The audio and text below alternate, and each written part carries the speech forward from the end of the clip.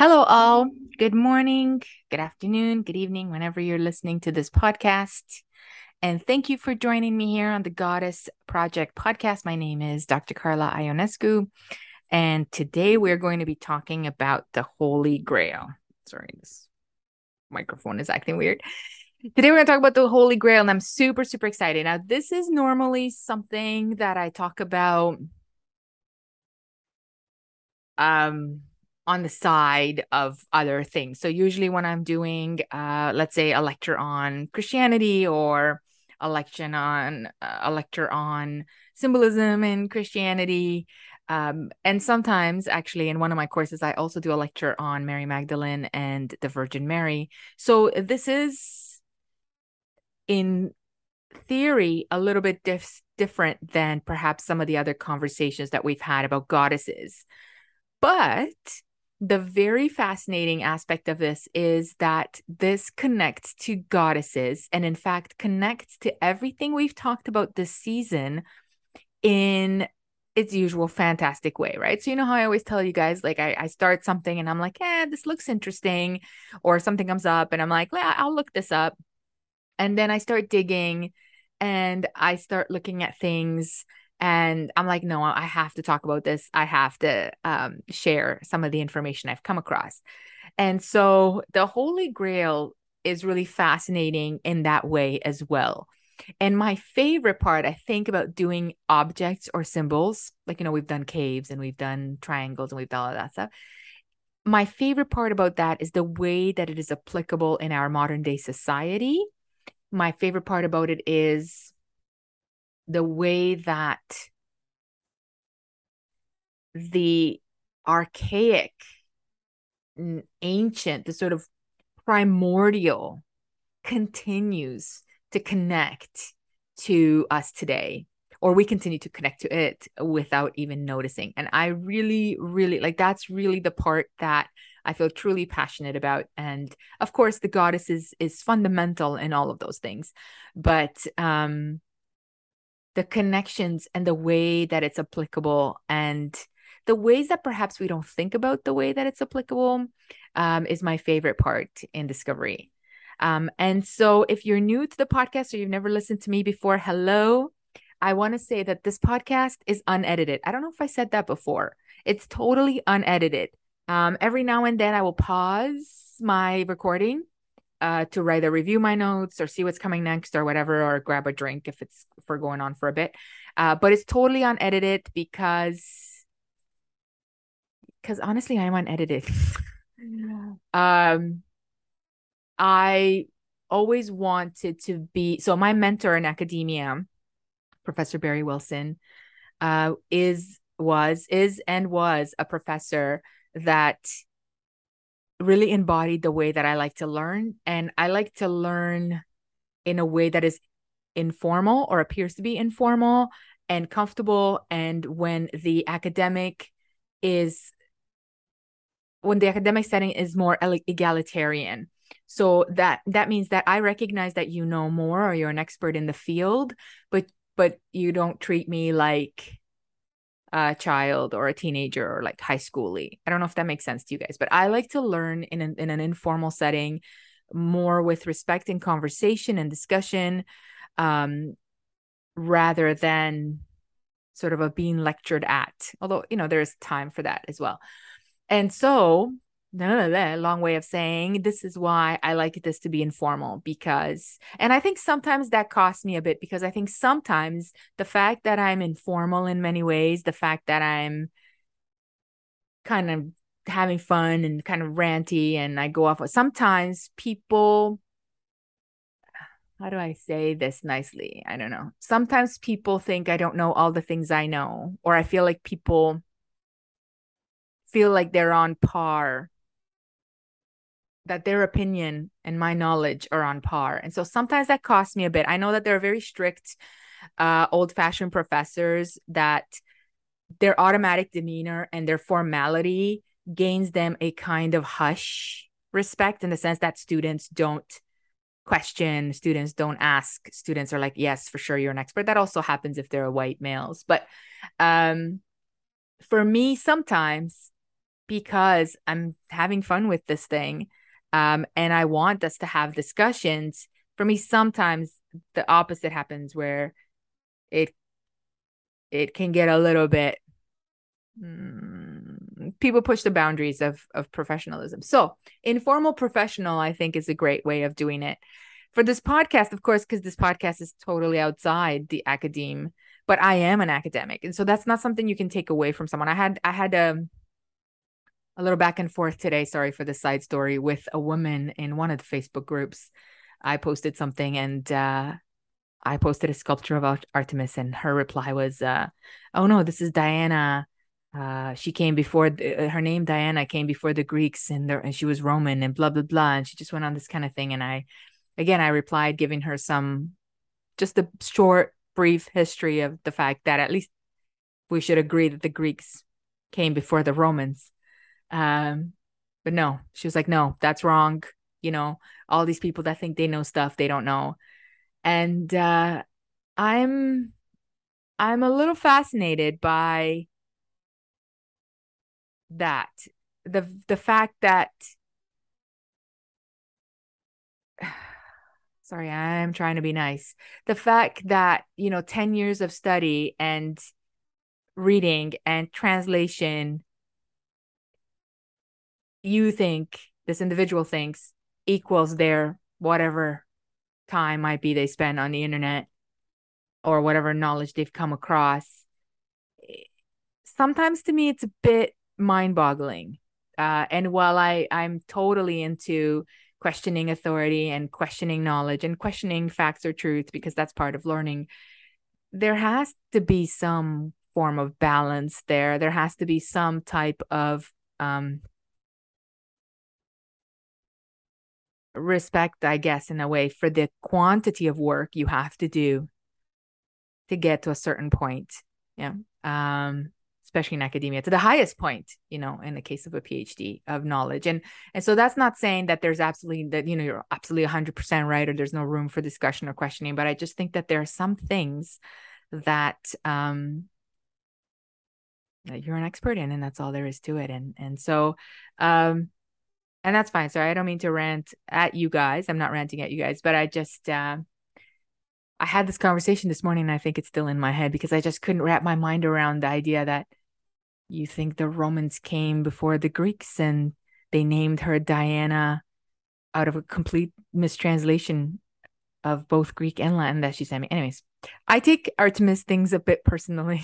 Sorry. I'm pretty angry at academics, I think, for ignoring her and for misrepresenting her and for all those things. And so sometimes when people come at me with things that are just mind-bogglingly wrong, I sometimes get a little, it stays with me for a bit, but I will let it go now. Thank you for listening to my short rant. But I'm sorry if you're new and this is your first time ever listening to me. I apologize for coming out of the gate full force. But if you are new, welcome. And I hope that you enjoy, like I said, this very informal discussion about this week, the Holy Grail. This is episode 118. So we have one more episode next week, and then we have our finale question and answer episode, which is really awesome. I'm very much looking forward to it. So next week we're going to do sirens and mermaids, because I want to talk about that, and I keep coming across sirens everywhere, and so it's like that's a sign. So our 19th episode will be on sirens and mermaids, and then we'll have the question and answer. So I'm collecting lots of questions from people on social media, or they're just DMing me questions that they want to ask about literally anything, really. And I'm going to film my answers and discussions to those questions. So I'm really looking forward to doing that. That will be in 2 weeks from now. And then school is starting, so we'll take a little break. That'll be the season finale. The university is starting after Labor Day. And so it'll be a bit chaotic for a bit, and then we'll start with season 2 later on in the fall. Yeah. And if you've been with me for a while, thank you so much. For those of you that listen to this podcast religiously, I just want to say how much I appreciate you. You know who you are. We talk on Twitter. We talk on Instagram. We talk in the YouTube comments every now and then, and on the Goddess We Talk everywhere. I just want to say thank you to you, because when I started this podcast in March, I wasn't sure what I was doing. I still am not, but wasn't sure what I was doing. Wasn't sure if people were interested. Wasn't sure if people would enjoy my style of just like talking about things and connecting things in different ways. And so I really just want to say thank you. For those of you who support me on Patreon, we're going to do after the podcast, we're going to talk about Indiana Jones and the Holy Grail. For those of you who support me on Patreon, I just want to shout out a special thank you, because your continued support allows me to continue doing this research and continue doing this podcast and the books that I'm writing and all those kinds of things. It helps me take some time away from teaching and focus on research. So thank you so much. So just those are, thank you so much to everyone. And of course, thank you to everyone listening and watching this. Yeah. All right. So let's get to the Holy Grail. I'm going to pull up, if you're listening to me, I'm just going to pull up my slides. If you're watching, give me 1 second and I'm going to pull these up. So we're going to do a little bit of a circular. Is the right one? Yes. Yes, it is. A circular sort of presentation. I call this episode "The Blood is the Life" because, first of all, I love that. That's a very vampiric Hollywood thing to say. The blood is the life, right? And in fact, I really wanted to connect the Holy Grail to vampires. Maybe I will at the end a little bit, or maybe in the after the podcast we'll talk about it, because we're talking about the Grail in Hollywood. But because the Grail has so much eternal life, blood connotations, drinking blood, those kinds of things, this phrase just kept echoing over and over, right? The blood is the life. Yeah. And that's a very vampiric thing. And because, I, as a Romanian, I come from a country where vampires are said to have been born. And so every time we talk about blood drinking or blood letting or blood anything, and even impaling, if we're talking about Vlad the Impaler, I can't help but think vampire, right? And so The Blood is the Life is the title of this, the Holy Grail, Myths and Symbols. And we're going to begin with something very, very simple that reconnects us to past episodes. And we're going to talk about the pubic triangle. So here, if you're not watching this, on the screen, I have an image of the cup, the sort of Holy Grail cup with a, I don't know what that is, a piece of cloth over it, folding over almost like long years. Yeah.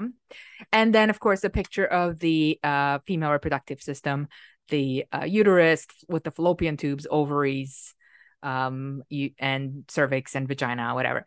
And the reason why I pulled this image up, and you could Google these images anywhere, and actually, I think I posted this image on my Instagram, is because the cup itself, the very first association, okay, before we get into the legends, the very first association between the cup that's filled with the blood of Christ that gives life, the very first and basic association is that the female uterus, or the whole reproductive system, but the female uterus with the blood of the divine feminine, I'm going to go with, okay, that gives life, is literally the symbol that the cup or the Holy Grail represents. But the issue that I'm going to have in this episode is the very fact that once again, we have an attempt by patriarchy to literally remove the power of the uterus and the reproductive blood, put it into an object that is often depicted in a fantastically gold or expensive form, and then use it by men, for men, to create and give life, and to create and give salvation, and to create and give a kind of rebirth. Yeah. So again, the conquering, the taking of the divine feminine symbols in this one of reproduction and life-giving becomes the property of patriarchy. Yeah. And so the very first thing I think that we need to make clear is, of course, the use of pubic triangles. Now, in my episode on the caves, I did talk a lot about pubic triangles and how the pubic triangle is literally an inverted triangle, and how this was the original triangle before even the pyramids, and before those triangles were actually inverted. Actually, my very language around that is wrong, because the pyramids themselves, so the triangle facing up, should be called the inverted triangle, because the original triangle is upside down. Yeah.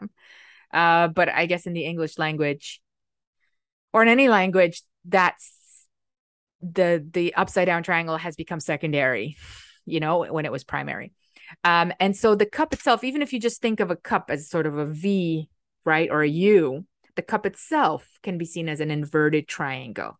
Or in the case of my argument, a pubic triangle. And the fact that this cup holds blood that you drink, and that gives you salvation or eternal life, or life, is literally the uterus. I don't know if that could be, made any clearer.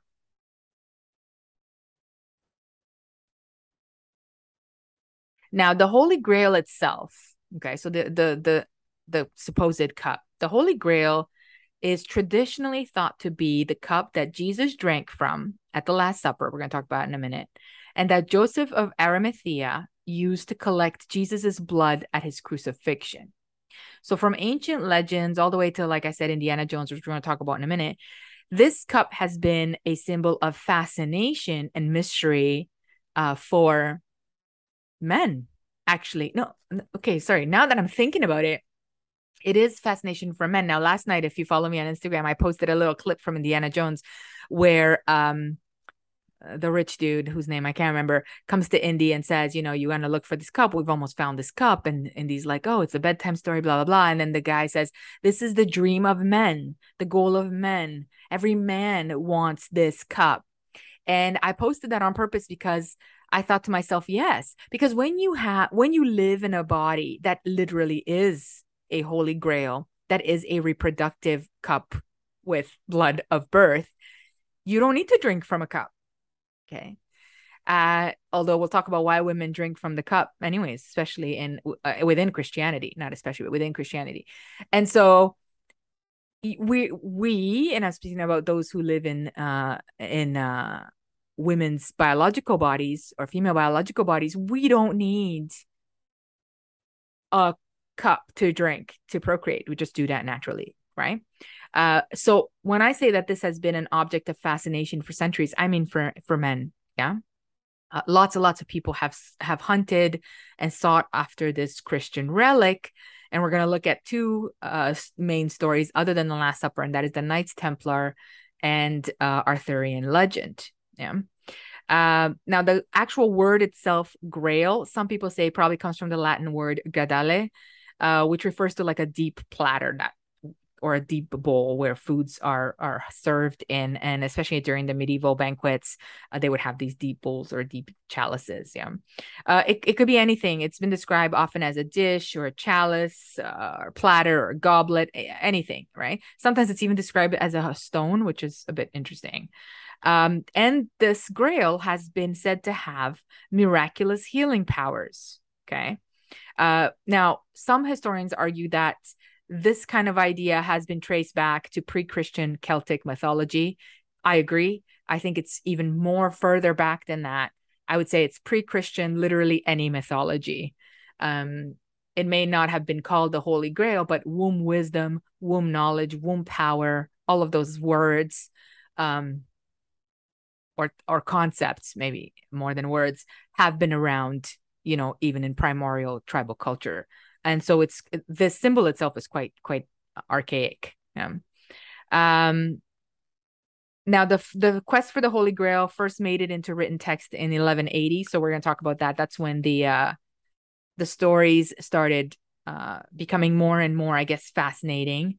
And an author called Robert de Boron specified its Christian significance around the 1200s, so around the same time, in his poem Joseph de Arimathea, in which he claims that, again, this Holy Grail originated at the Last Supper and at Christ's death.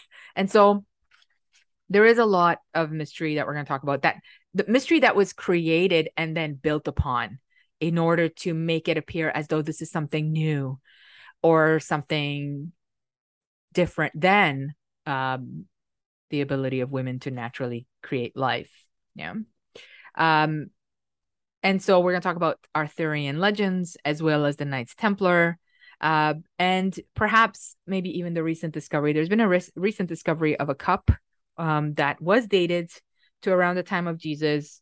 So we're just going to look a little bit at what that cup may have been. Yeah. But let's start with the Last Supper. So on the screen, I have an image of the Last Supper by Da Vinci. If you've ever seen the Da Vinci Code, I think that, or heard of the Da Vinci Code, the movie or the book, I think that sort of sums up popular culture ideology about medieval culture ideology about the Holy Grail. So at the Last Supper, Jesus is said to have drank from a cup and also like held a piece of bread. And in that moment, he says, eat the bread of my body and you will be saved. I'm paraphrasing. And then he takes the cup and says, this is the blood of my blood, drink it and you will be saved. Okay. So these are the two items. And within Catholicism and later on other Christianities, these two items become part of the Eucharist that Christians celebrate at Mass. So when you go to Mass, for example, if you're a Catholic, or in my case, I was raised Greek Orthodox, and then when we came to Canada, I became Roman Catholic. My parents were, one was one and one was the other. In the Greek Orthodox Church, we used to literally have the wafer, which represents the bread, but then we used to also drink from a cup, wine.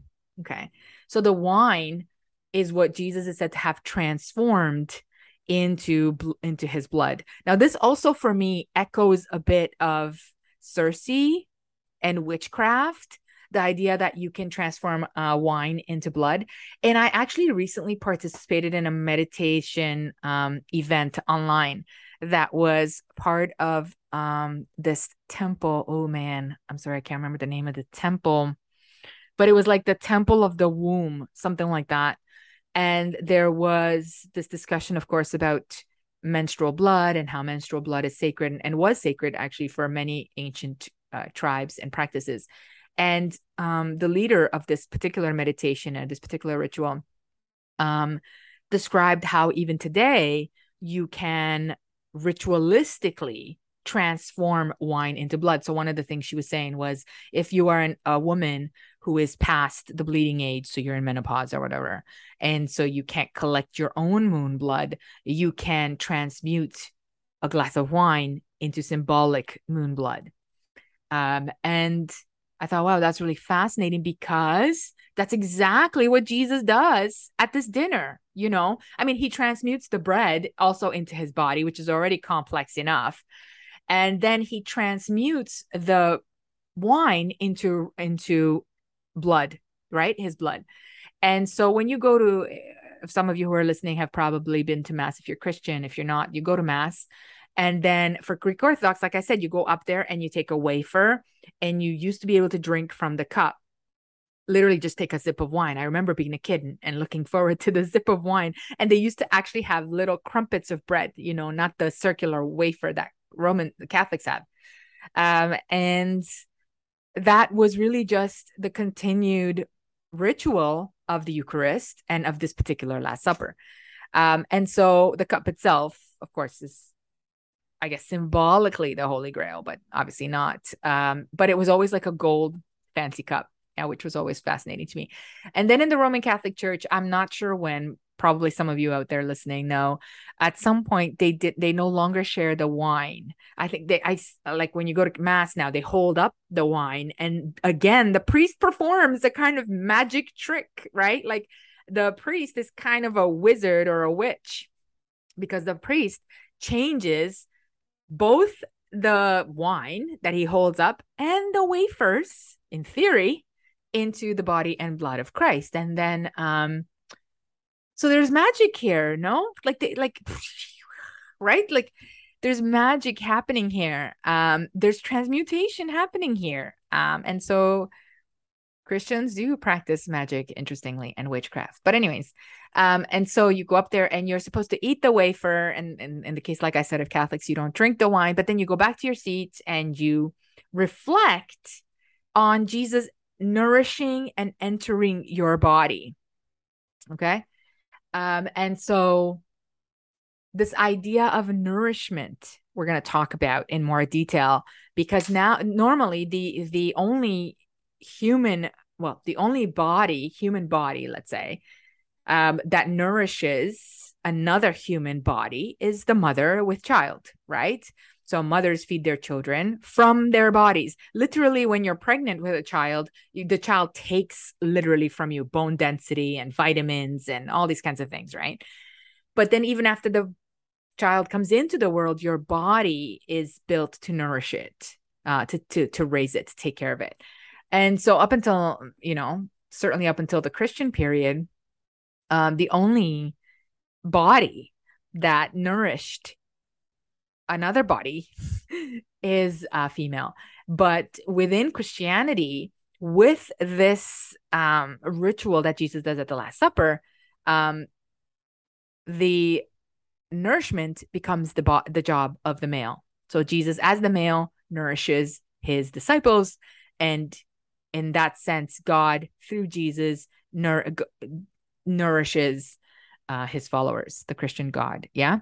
So really fascinating stuff. Now, I bring up the Last Supper by Da Vinci because this is what caused a great deal of controversy. And Da Vinci was a conspiracy theorist.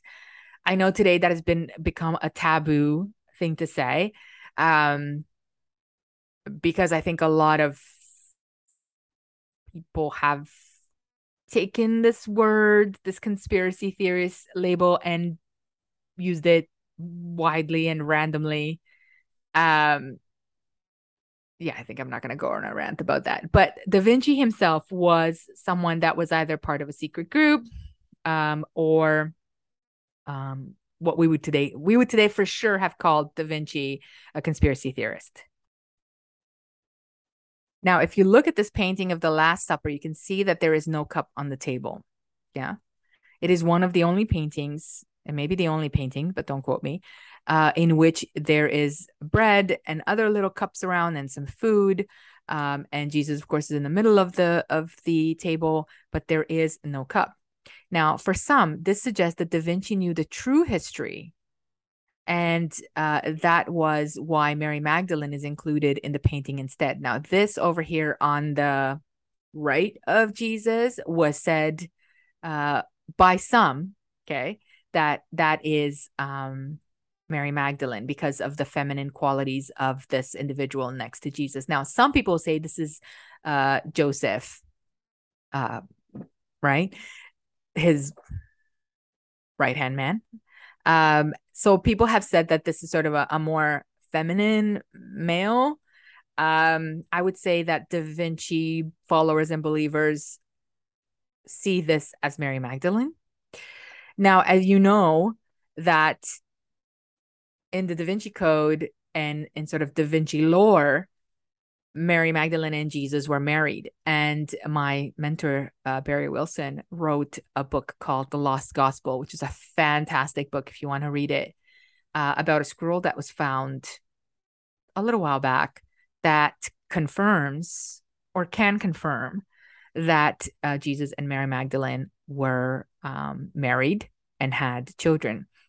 And so if you believe that, now this is, of course, heresy for the church, the Catholic Church especially, because Jesus, for some random reason, the Catholic Church believes that Jesus is celibate, despite the fact that Jesus within Jewish culture would not have been celibate, because celibacy was not something that was part of Jewish culture. And in fact, the commandments are to, be fruitful and multiply. And so I think if you think of Jesus as a Jewish man, a Jewish prophet, a Jewish body walking around, in his own time, with all of these followers. Now we know, of course, there's more than 12. The 12 is a Roman Catholic invention, but he had 30, 40 followers that were with him all the time, and he was preaching and he was talking about all these things, and many of them were women or widows. So I think that there is a lot of logic that suggests that Jesus may have been married to Mary Magdalene and that they may have had children. Um, there's no evidence that has been admitted to at this time.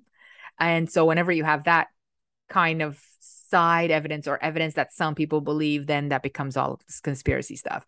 And so, but to me, as an individual and as an academic and as a Christian, it would not surprise me, as an ex-Christian, it would not surprise me that Jesus would have had a relationship with Mary Magdalene, and it doesn't actually affect my belief in anything he said, right? And so the tradition holds that the Holy Grail is actually the womb of Mary Magdalene, because the womb of Mary Magdalene, if you believe that they were together, would have carried, of course, the bloodline of Christ.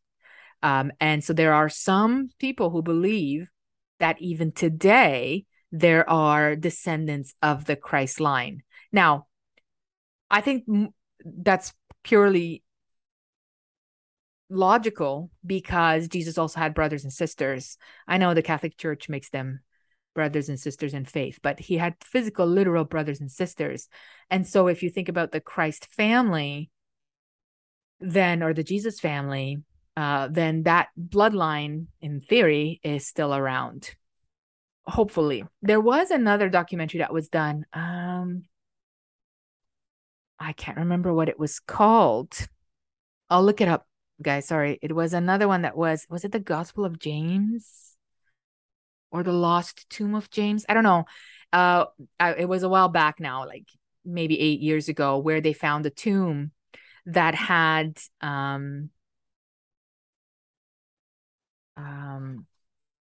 boxes, right? Burial boxes. Sorry, words don't come easy to me. Burial boxes that had the names of people that correlated to the Jesus family. So there was a Joseph, there was John, there was a Matthew, there was, I think, everyone except Jesus, obviously. And then there were also ossuaries, not boxes, but ossuaries, which are boxes where people put the bones of their dead. So there was a tomb that had pretty much everyone in the Jesus family, in the immediate family, except, of course, for Jesus. And they did a bunch of studies on the DNA of the bones to see how they were all related. And they were related like the Jesus family would have been, like his immediate family. And there was this big talk about how this would have been Jesus's family. And there was a child in there, and there were people who thought maybe this is Jesus's child. But we don't have Jesus's DNA. And the names are quite popular at that time. So anyway, there's a pros and cons to this video. But the reason why I bring that up, to this documentary, the reason why I bring that up is because there is a lot of material that suggests that Jesus had this immediate family. Of course, because of his culture, and he was a very religious Jewish man. And one would say he was conservatives. I don't know if I would say Orthodox Jewish, but certainly conservative Jewish. And he was definitely one of what we would call today, one of the Pharisees. And so, or the rabbis or the teachers. And so there's no reason to think that he wouldn't have had the drive, the motivation to follow his own traditions and procreate. And so out of that rationality or reasoning comes this idea that the Holy Grail itself, the blood that gives life and salvation, is the womb of Mary Magdalene, right? And so that's really, really fascinating. There are some other theories that say that the Holy Grail is not actually a bowl, but it's symbolized, and not just Mary Magdalene's womb carrying on this bloodline of Christ, but also represents the boat that Mary took to escape to France. Because we know that after Jesus is crucified and all of his disciples are persecuted, both Marys, the Virgin Mary, his mother, and Mary Magdalene disappear. Yeah. And so one of the theories is, of course, that Mary Magdalene goes to France. We'll talk about that in a minute with the Knights Templar. And according to legend, the boat that Mary Magdalene escaped in didn't have oars or a mast, right? So this meant that it was an oval shape. There were no men on the boat, according to legend. And an oval shaped boat was always associated with women. And so, again, this is another symbol of this kind of oval chalice bowl kind of type. And then the legend further expands in the belief that Mary Magdalene was associated with the Knights Templar. As we're going to see, the Knights Templar were said to have originated in Jerusalem, and that Mary Magdalene began her association with them while she was still in Jerusalem herself. And then she continued this association with the Knights Templars to Egypt, later on to the English village of Glastonbury. I know I'm saying that wrong. Sorry, my UK friends. There's even some discussion that Mary Magdalene was trained as one of the Templars. And so again, and that the Templars, as we'll see, protected and were searching for the Holy Grail. And so the fact that Mary Magdalene, who is embodying the Holy Grail in this theory, is then protected by the tradition of the Knights Templar makes sense. Yeah. And so it's not that the Holy Grail is a golden cup or a golden chalice, but it's that Mary Magdalene's womb itself is the golden cup or the golden chalice. And this connects us back. I mean, so again, you don't have to believe this, yeah, this is not church, nor is it some other type of religious conviction. But I think that there is a way to think about these things in a way that makes, at least to me, a little bit of logical sense. And so then the Holy Grail, what's really interesting is then the Holy Grail is not a thing at all. And it is, well, really what we just talked about before, the female body reproducing, in this case, the line of Jesus. There was also another movie with Ben Affleck and Matt Damon that was called Dogma. I don't know if you've ever seen it. It's a great movie in which they're both angels. And what they're doing is they are also chasing down the modern descendant of Jesus. And part of that is, of course, that she is a child of, or a descendant of children of Mary Magdalene and Jesus. And so that was really cool. So this is a long theory. Like I said, Da Vinci was part of the secret kind of cult, underground cult that had access to Vatican records, supposedly, and that knew sort of where this line is. Now, to be fair, if such a line existed, I would have no doubt that in all of the years in which the Vatican chased down relics, information, documents about Jesus and his family and their line, that they would have evidence. I mean, yeah, that also makes sense. So there's a lot, but again, because we don't have these things, we can't really call them facts. So we call them theories or legends or ideas. And then it's up to each individual person to see what makes sense to them and what they believe. But this one is a really cool one. And so I really love the Da Vinci Code. I mean, there are some parts that didn't make sense because the way they aligned the time, I mean, right? Like it is fiction. Right, the way they aligned the timeline and they shifted things around, and I was like, I don't know, but that book is fiction that's based on Da Vinci's, and like I said, some of these secret orders and secret groups, and we'll talk about them more. Oh, Knights Templar is next. So I think a lot of that comes out of the many secret societies that were built or created during the medieval period, because it was during that time. First of all, two things were happening during that time. The church took control over all education. And so there was a great deal of illiteracy. There was a great deal of ignorance, purposeful ignorance, that is a lack of education, and in fact, a discouragement of education. And so all of the progress that, for example, the Greeks and the Romans and everybody else in the world had made, let's say in the last 5,000 years, and depends on what you believe, maybe even further back, all of that knowledge progress, let's call it that, was then shut down. And so the way I think about it, okay, is kind of like a funnel. I don't know if I've said this before. I apologize if I have. It's kind of like a funnel. Like for me, for example, in the Minoan, Mycenaean, Greek, and even Roman period, right? Because I'm limiting myself to that time frame. The funnel was open, right? Like a wide V. Okay. And then with the dawn of Christianity, especially around 300, starting around 300 CE, when the church canonized the New Testament or the Christian Bible, etc., there began to be a funneling, which I call like the dark ages, a funneling, a tight funnel of control and ignorance and lack of knowledge, and in fact, destruction of knowledge. And this is the time of the Knights Templar, and well, actually, this is also the time of Arthurian legend and all of these other things. And then as we move forward through time in this dark tunnel, we get to the 1700s, 1800s, we get to the Enlightenment period. Of course, we get to industrialization. And then to today, the funnel then opens up, like another V opening up, right? And now, let's say in 2022, we are in the wider gap of this opening. Okay, the wider gap of this opening. I will argue that we are not yet at the level of knowledge, education, open-mindedness of even the Greeks. In fact, I will argue, and I know some of you will probably argue with me, that we are not even at the level that the Romans had. And we can do a whole podcast on that. How are the ancients living better than us? In so many ways. I mean, the scheduling and the food and the religious freedom and other things, right? Like there's a lot to talk about. Not to say that there weren't issues, of course there always are.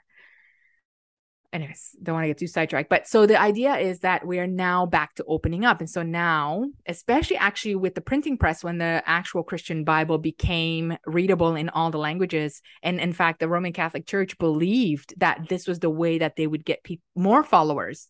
But what happened, of course, is when people started to read the text themselves, and I encourage you all, whether you're Christian or not, and you're interested, to read the text for yourself, although it's always good to have an expert with you.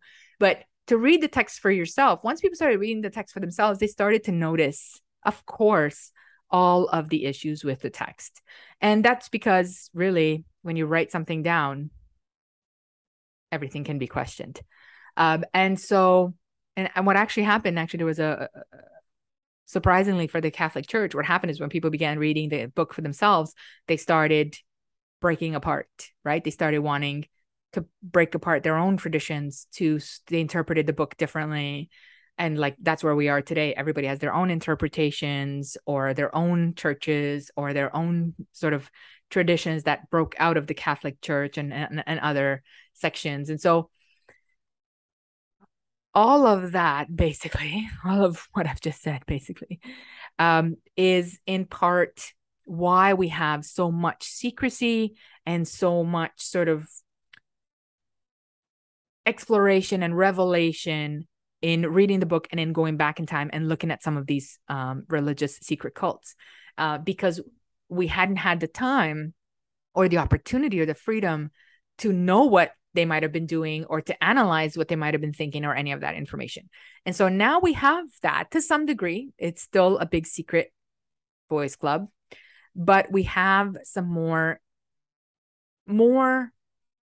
freedom of information and interpretation than we did before. And that also has pros and cons. I know some of you are probably like, well, that's also not the best thing either, but we are where we are. So let's talk about the Knights Templar. Okay. The Knights Templar, or the Order of the Knights Templar, recognized in 1118, okay, was first created by a French knight called Hughes de Payens.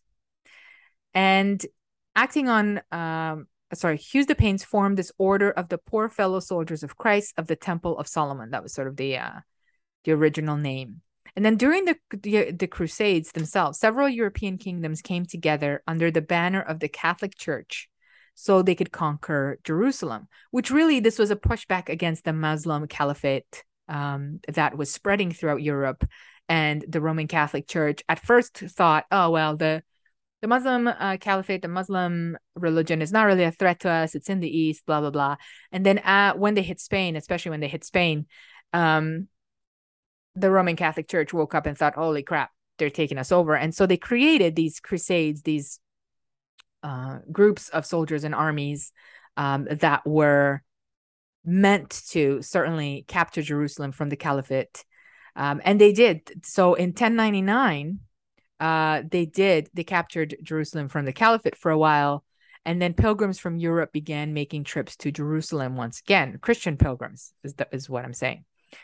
And while making this journey, many pilgrims were robbed and murdered along the way. And so, in order to supposedly protect these pilgrims, Baldwin II, who was the ruler of Jerusalem, encouraged the formation of a new cavalry order. Now, the Knights Templar, this was the Knights Templar, set about their task with a camp on Jerusalem's Temple Mount in 1129. Okay. They got the blessing of the French Catholic Pope at the time, Pope Innocent II. He actually issued a papal bull in 1139 that exempted the Knights Templar for paying any taxes and declaring that they were only answerable to the Pope. So they became a private army, right? This allowed the Templars or the cult of the army of the Templar to flourish. And they soon became bankers to the monarchs of Europe and to the pilgrims by creating a system that allowed the pilgrims to deposit assets in their home countries, and then they could withdraw them in Jerusalem. So, really fascinating story about the power and the growth of the Knights Templar. In recognition to the amount of money and the wealth that the Knights Templar were collecting, they were also recognized for a strict code of conduct, which included an oath of poverty, obedience, as well as chastity. Okay. So those three things are really fascinating because they were part of a wealthy cult that, today when I think about it, it's very much within that Christian monastery formula in the sense that, how do I say this? The organization, the institution has the wealth, but the individuals live within this realm of poverty and chastity and obedience. They also wore this highly recognizable signature suit. You can see it in the image here, but you can Google it as well. That was a white robe decorated with a red cross. Now, I know I have some friends that are probably connecting the Red Cross with the Red Cross, and there probably is a bunch of stuff like that out there. In fact, the cross itself, we can do a whole, maybe 3 episodes on the cross itself as a symbol, because it's a pre-Christian symbol. And the Red Cross, even more so, because, of course, red represents blood. And here's the Knights Templar looking for the Holy Grail and protecting the Holy Grail. Anyway, so much connections, right, guys? So much. In time, the Knights Templar expanded their influence as new chapters of the orders were formed. So they grew, of course. And at the height of their power, they owned the island of Cyprus. But the Templars were the bankers to all of Europe's nobility. And they also owned a large fleet of ships, not sheep, ships. However, the Muslim Caliphate took back and reconquered Jerusalem in the late 12th century. And that really ended the Christian control in the Holy Land. Okay. Now, what did the Knights Templars do with the loss of Jerusalem? Because they lost Jerusalem, the European nobility started to really question their security, their ability to secure their their goods. And because the European nobility were also heavily indebted to the Knights Templars, they began asking or demanding a destruction of the order. So in 1303, so this is 200 years later, give or take a few years, King Philip IV of France embarked on a campaign to destroy the order of the Knights Templar. Many say it was probably because they refused to give him some more money. And then there was a bunch of mass arrests, torture, false confessions. You know how they do. They were followed by dramatic public burnings at the stake. Okay. False charges of devil worshipping, heresy, and fraud. Okay. So Pope Clement V dissolved the Knights Templar in 1312, in theory. Okay. Publicly. and in theory. Okay. Now, some accounts state, or the official accounts, sorry, some official accounts state that their property, the property that the Knights Templar had gained for 200 years, was given to another order of knights called the Knights Hospitallers. And it is widely believed that King Philip and King Edward II of England expropriated most of the Knights Templars' wealth for their own benefits. Okay. So there is this how do I say this?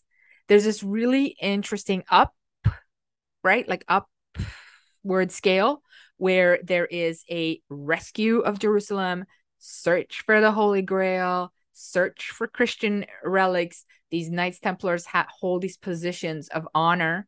Then they hold positions of power. Then they hold too much power, especially once Jerusalem is lost. What do we do with all these individuals? And then many of them are destroyed, shamed publicly, dishonored, killed, etc. And their wealth is taken from them by other wealthy people. Yeah. Historians do believe that the Knights Templar were most of the Knights Templars were annihilated by King Philip, but groups such as the Freemasons have since emerged, claiming a connection to and a revival of the Knights Templar traditions. So we talked a little bit about the Freemasons in the past, just briefly, based on their use of the Sphinx for their temples and how they're sort of not a secret cult, but a private, sorry, cult is the wrong word. Well, depends who you talk to, but a private group. Yeah. Now Freemasonry, of course, was developed, or the Freemasonry was developed 400 years later after the fall of the Knights Templar. So it's difficult to really connect them, but I'm sure many of my friends who are really into this history and the records of this history, and other materials, could probably connect. And of course, the Freemasons themselves have their own records that connect them to their own, to their Knights Templar traditions. Yeah. Now, it is said that in antiquity, the Knights Templar had discovered the Holy Grail, from which Jesus drank at the Last Supper, but it was allegedly kept in a secret vault together with the Ark of the Covenant. Okay.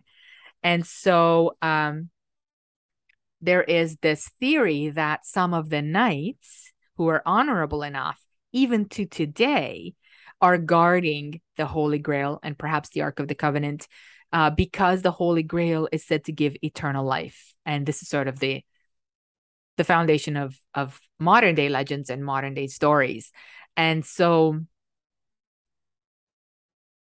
again, this idea, right, that an army of men, of trained men, guard this chalice that is said to give life or eternal life or healing or has powers. Now, the Ark of the Covenant is said to be in or held by the Ethiopian. It's also said to be held by the Ethiopian Orthodox Church.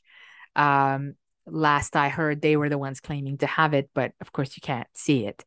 And so there's some fascinating things going on here. There's a lot of mystery around this. Now, of course, the greatest mystery is that, in my opinion, this cup doesn't exist, because it's not a cup. It is literally the body, the reproductive body of women and power of women, shaped into a symbol, an object, a physical object, and then passed down through history as a real thing. But that's my own interpretation. If anyone knows or has seen or has any ideas of where this might be today, that would be fantastic. Please share it in the comments. I'd love to learn more about it. And this brings me to Arthurian legend. So Arthurian legend is a little bit short. I mean, it's not, King Arthur, again, is in a way a problematic character, because there's a lot of mystery around his own existence itself, and the very fact of, did he really exist? Was he a real person? Etc., etc. But there is some interesting medieval legends around the power and the the ongoing search of King Arthur. So there are a few legends around and a few sort of origin stories around how the Holy Grail ends up in the area or is connected to King Arthur. So some Arthurian legends claim that Joseph of Arimathea himself brought the Grail to Glastonbury in England, like we've talked about. One legend says that on the spot where he buried the Grail, so he buried the Grail somewhere, the water runs red because it travels through Christ's blood. And there is a spot in Glastonbury, England, where the water is red, but scientists agree that this is just the effect of the red iron oxide in the soil. Others believe that the Knights Templars themselves brought the Holy Grail and hid it in Glastonbury, England, or in the area of England. Now, the figure of King Arthur was often said to coordinate great spiritual expeditions to search for this relic. Because legend says that this relic has the power to heal all wounds, deliver eternal youth, and grant everlasting happiness. Massive, right? There's one popular Arthurian story, I don't know if you've heard it, of the Fisher King. And the Fisher King is said to have had a serious wound that kept him from moving. And he needed the Grail to be healed and could only sit and fish near his castle until someone found the magical cup. And the magical cup is able to heal his wound. Now, there is a continued search for the Holy Grail, continued even today, years later, after perhaps King Arthur existed or not. People search for this cup itself. And the fascinating part about that is that they imagine it as an actual object, as an actual cup. And there's a great debate of whether it's a stone cup, whether it's a wooden cup, whether it's a gold cup with rubies. So there's a value to it. And people have spent years of their lives rationalizing why a cup would be of stone or of wood or of gold or etc. And years of their life tracing down records that others who have searched for the cup have recorded. So right now we don't know where it is, but and in fact we don't know if it actually existed. So this brings me to our conversations around the womb. Yeah.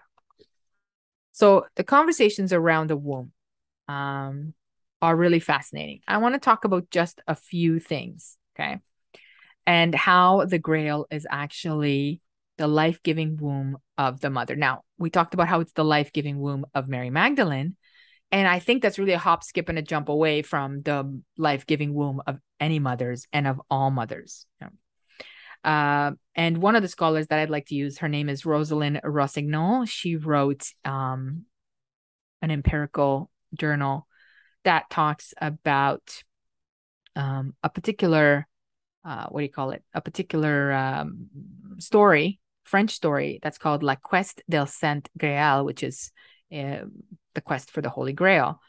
And it's sort of a romantic Knights of the Templar story. And by romantic, I don't mean like a love story, but romantic like the idea that it's embellished in this fantastic fiction. Yeah. Now, so she talks about the representation of the Knights Templar, the representation of the Grail, the representation of everything. But one of the things that I think she talks about that is really important for us and applicable for us is the fact that she talks about how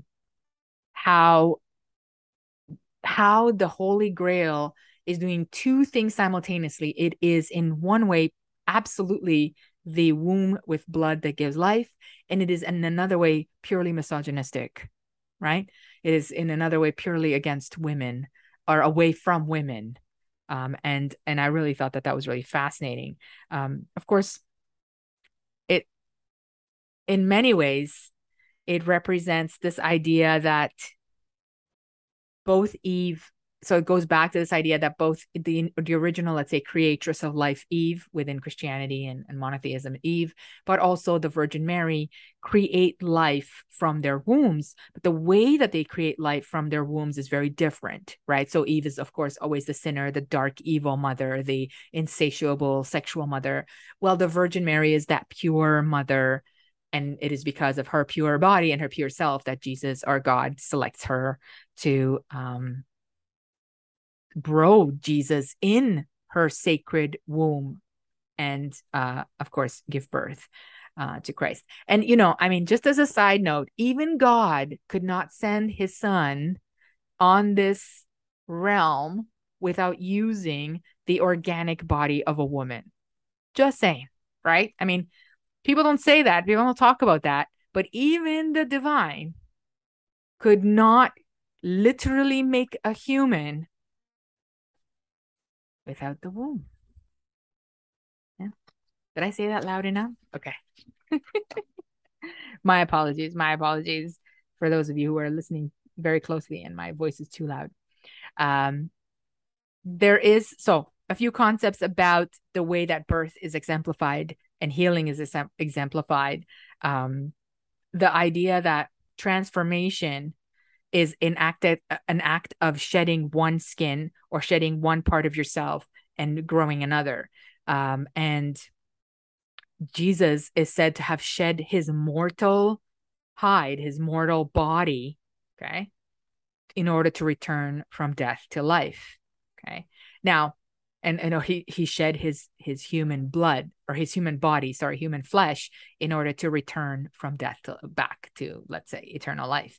And the other aspect that we use around the uterus is the shedding of the uterine line, right? When a woman gets her period, that's actually literally what happens. And in fact, if we're talking about transformation, blood is cleansed and rejuvenated every month for women. One can argue that the source of life, blood, is rejuvenated and rebirthed every month. So there's a link between conception, shedding, transformation, and there's also a link between life and death and conception and death. Rosalino gives this really interesting she says, I'll just say what she says. There's a link between conception and death, which constitutes a contamination of the former and of the mother who conceives, who in giving life also gives death.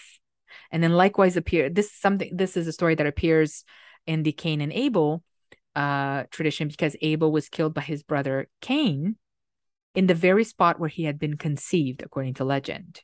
Okay. And so I thought about this because I found this really fascinating that actually in giving life, you're also giving death, because the very act of living leads to death.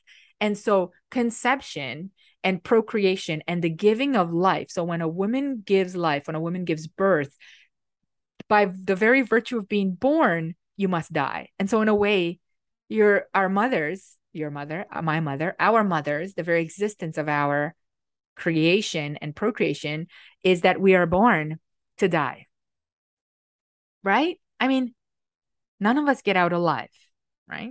And so there's this birth and rebirth, this can you imagine a patriarchy that is trying to control the entire world, in which the only givers of life and consequently death are women?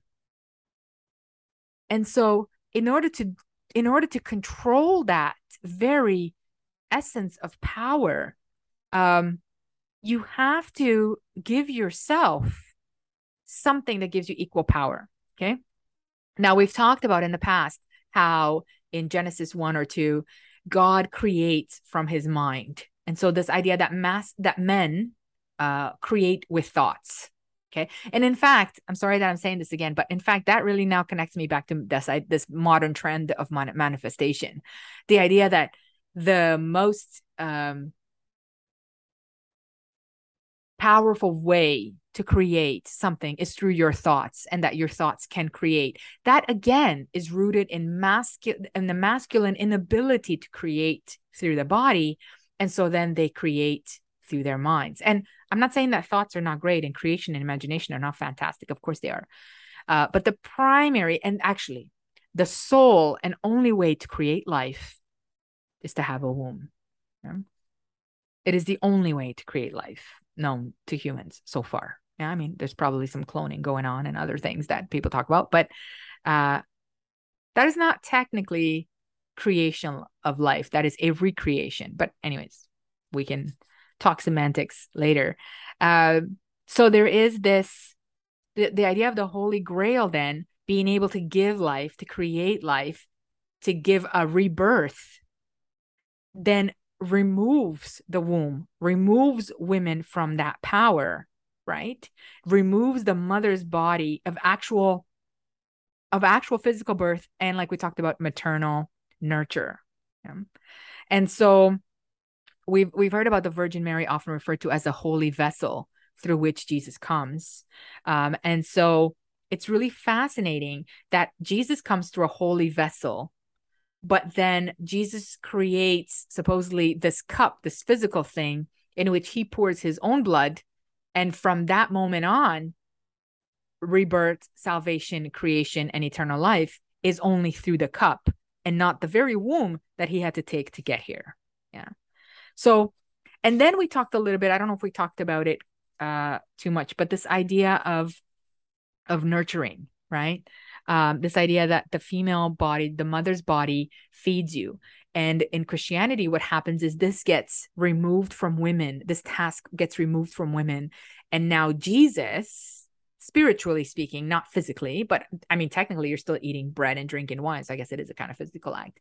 But in this removal, women are removed completely from the ability to create and salvation and rebirth and all those power that they had, because now you have this ritual of the Eucharist in which Jesus is nourishing you, or God is nourishing you.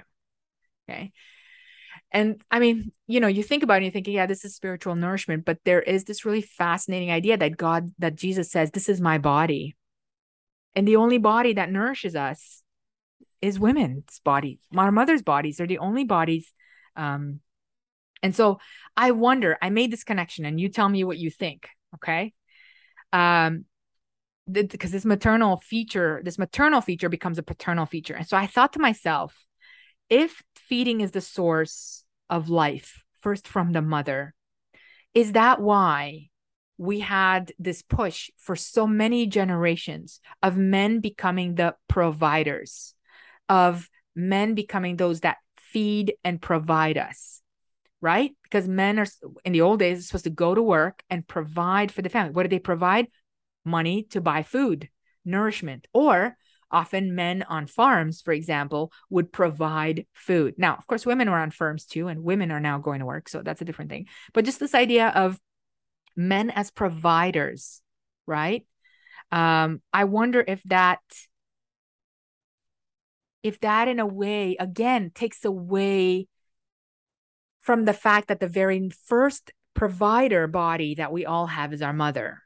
And then as we grow, our father becomes the provider, the mother is removed. And if you're a young man, you are expected then to remove yourself from your mother, as Freud goes on with his Oedipal complex, to remove yourself from your mother and then become the provider of your own family, right? By doing something external. In fact, okay, this just, sorry. In fact, as a man, you have to leave your family, go out there and bring back food. Does that make sense? While the mother has food within her body, within her household, within her home. Right?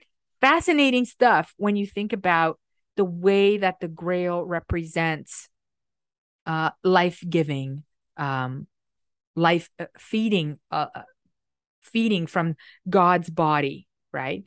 Then becomes the primary source of salvation, not feeding from the mother's body, right? So really, really, really fascinating, right? And also this idea that the blood in the cup comes from two things. Number one, Jesus transmutes the wine into his own blood.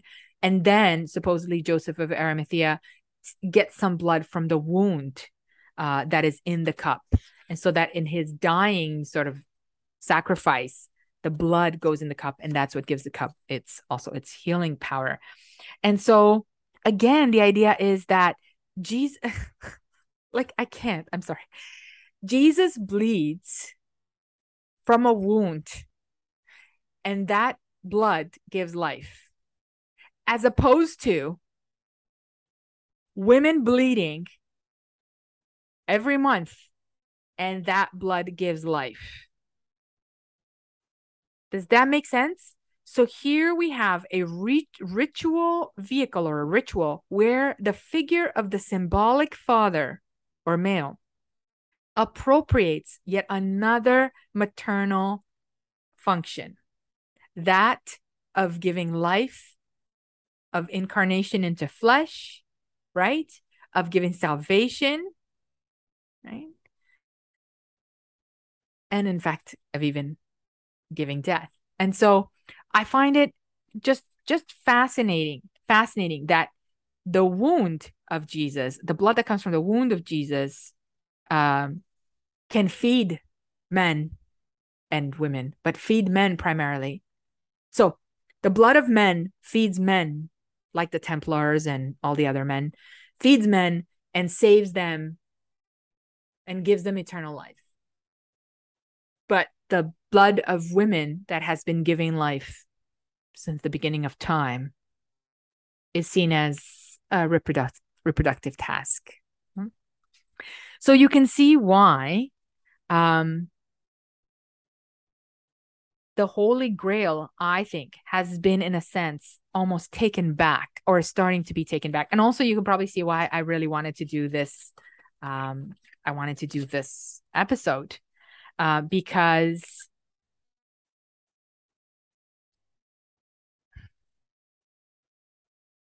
this idea, right? This ritual around the incarnation of Jesus in the flesh from an object that represents Mary's womb, and then is taken, like I said, outside the body and becomes an object or a figure that is material culture, whether it's wood or stone or gold, is really a primary symbol, has primary and archaic and primordial meaning. Okay. So then the symbol becomes disassociated from the mother.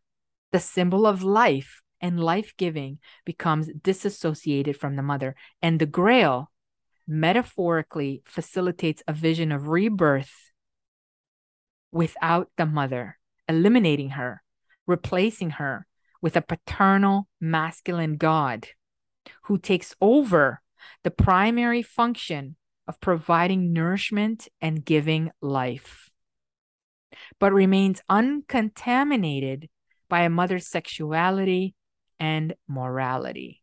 Okay, that's a quote from Rossellini. The idea then is that the patriarchy has found a way to create birth, nourishment, and salvation without sex, without morality. The cup has no morality. Without women being involved, without discussing goddess power, female power, mother power, and without discussing womb power and womb wisdom. So I hope that you're as fascinated and mind blown as I am, because it never fails. Yeah. It never fails to surprise me at how patriarchy has reassigned life-giving and nurturing and reproductive power from a mother, or a mother god, or a goddess, or an earth mother, or organic mother, to a godfather that is, somewhere in the sky. Yeah. And so this is how men, that leading patriarchal sort of authorities, have given themselves the ultimate power. So every time you see that cup, whether you go to church or whether you're watching it on TV or anything, and you see that priest hold up the cup, I want you to remember your mother, because that is really the symbol that they are holding up. That is truly the symbol that is life-giving, that is salvation, that is rebirth, and that is nurturing. Because while you're in the uterus, while you're in the cup, you are being nurtured, you are protected, you are being fed. And as we've talked about before, when we talked about the cave and the womb, while you're in this cup, actually, something happens that the supposed holy grail object cannot do. While you're in the womb, while we are all in the womb, because we all come from a womb, we are in cosmic presence. That is, we are not yet on the outside, a fully formed individual human body, and we are not still in the spiritual realm. We are in the cosmic medium space. And that is something that actually even the cup of this holy grail cannot reproduce. Because it's a physical thing that you supposedly drink from. There is no cosmic connection, although supposedly drinking the blood gives you salvation. But the cosmic connection happens in the womb. And the true nurturing happens in the womb. And so I suppose the end of my argument is that the Holy Grail is the womb. Whether it's the womb of Mary Magdalene, whether it's the womb or the holy vessel of the Virgin Mary, whether it's the womb of all women that have ever lived in all of time, whether they procreated or not, all female biological bodies have this power incarnate in them.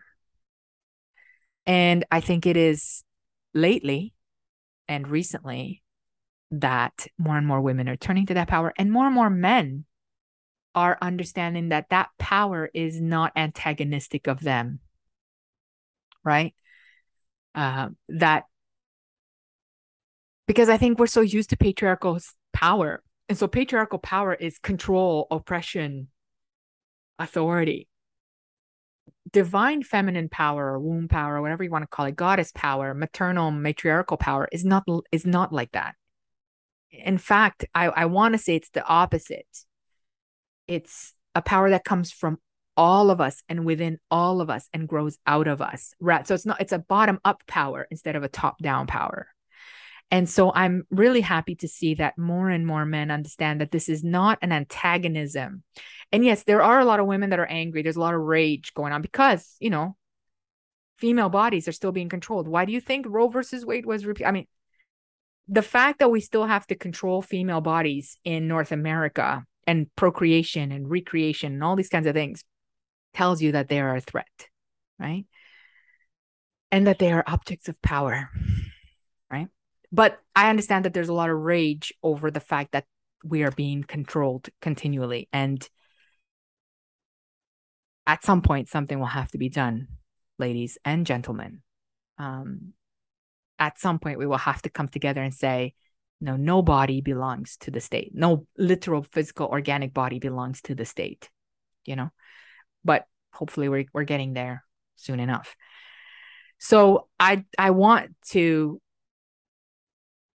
reiterate that this work towards the divine feminine and this use of the divine feminine is not anti-male, but it is anti-patriarchy.